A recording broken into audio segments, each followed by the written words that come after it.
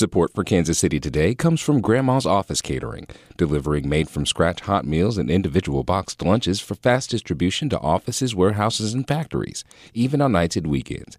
Details are at grandmascatering.com. It's Friday night. What places are you heading to for post-work happy hour? Tell us. This podcast is making a best of the best list and needs recommendation for happy hour menus at restaurants in KC. Text us at 816-601-4777. That's 816-601-4777. Standard texting rates apply. This is Kansas City Today. I'm Madeline Fox. Today is Monday, October 2nd. Coming up, more than 200 people are waiting months in Missouri jails to be transferred to a state hospital, even though they haven't been convicted of a crime. But first, our weekly look at top state government and politics stories on both sides of the state line. Evergy will change its pricing structure in Missouri this month under an order from Missouri's Public Service Commission. In most of the new plans, electricity will cost more during peak hours in the afternoon and evening and cost less at night.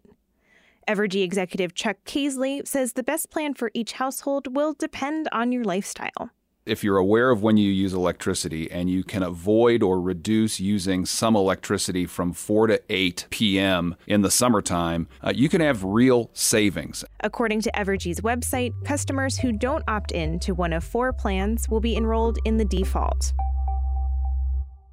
The U.S. Department of Agriculture is changing a rule to try to get more free meals to students in schools.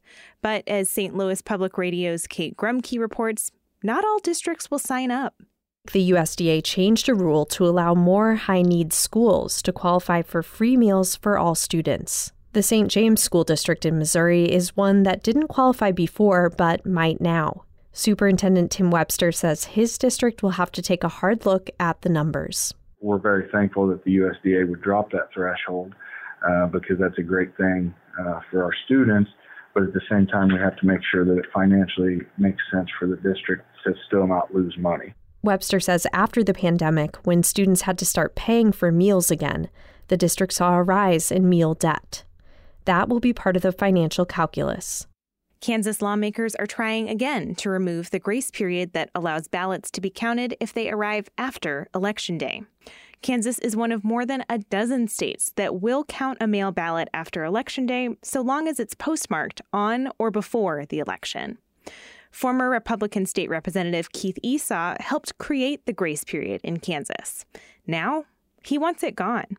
The reason for removing this is also to increase confidence in voting. We have people who do not like seeing the counts change radically after the election night. Opponents of the change say the grace period helps people in rural areas vote. Mail in rural Kansas can leave the state to be processed before it's sent to an elections office. We'll be back with more of Kansas City Today after this.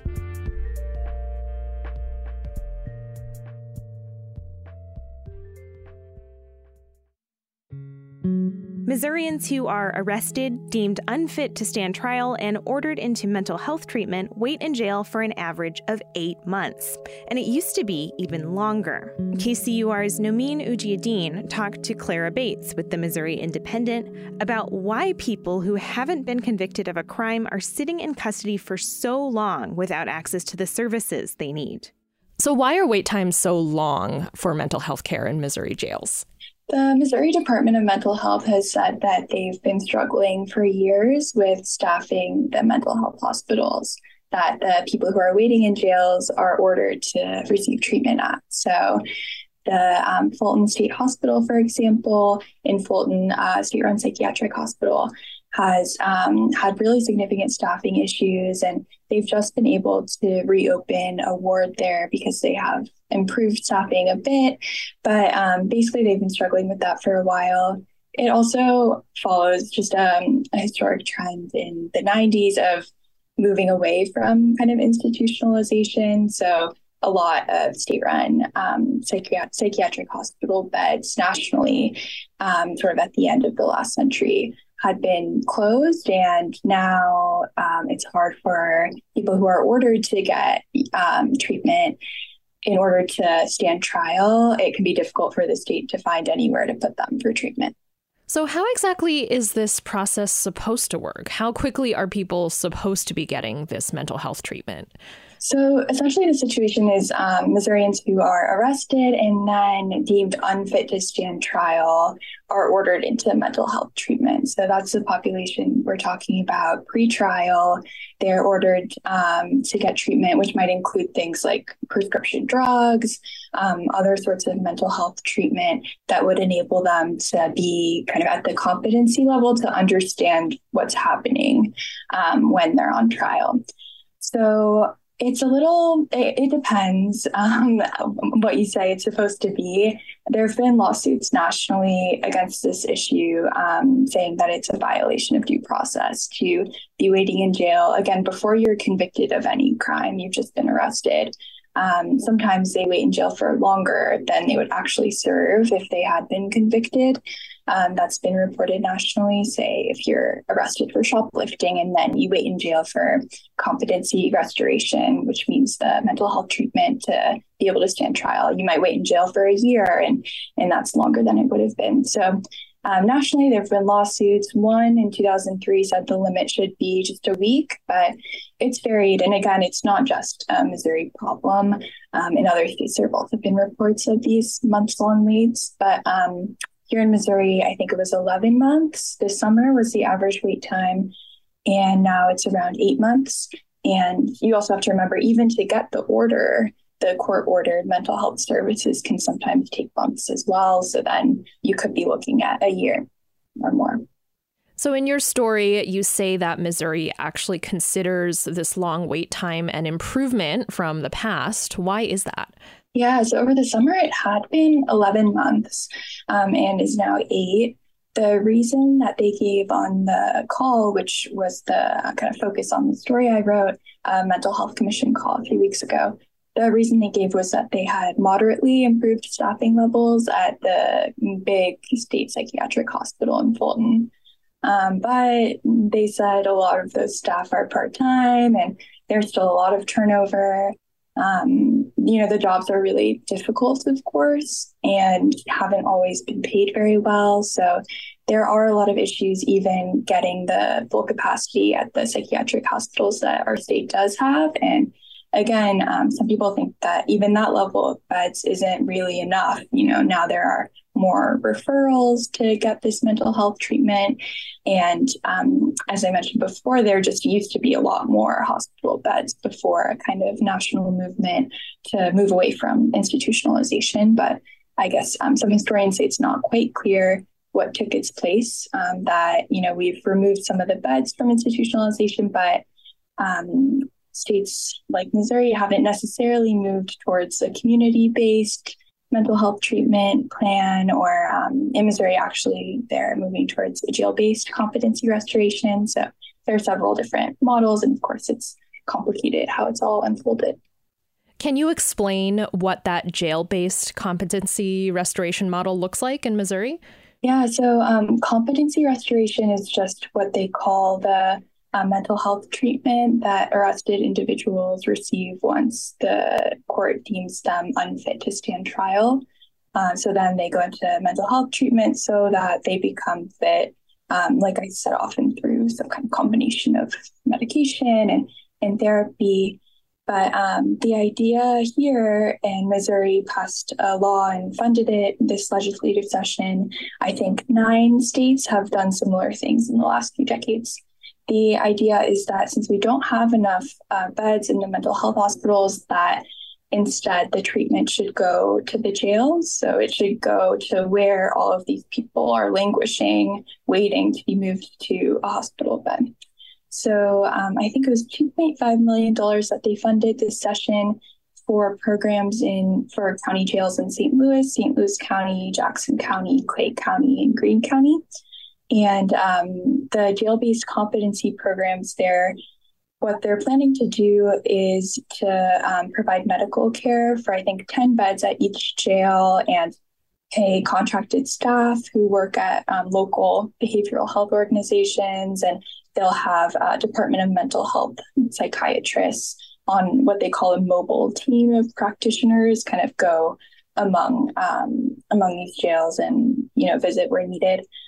So the plan is just to bring treatment to the jails. This session, a few sheriffs and other affiliates of jails testified about how difficult it was for them to have these people languishing in their care.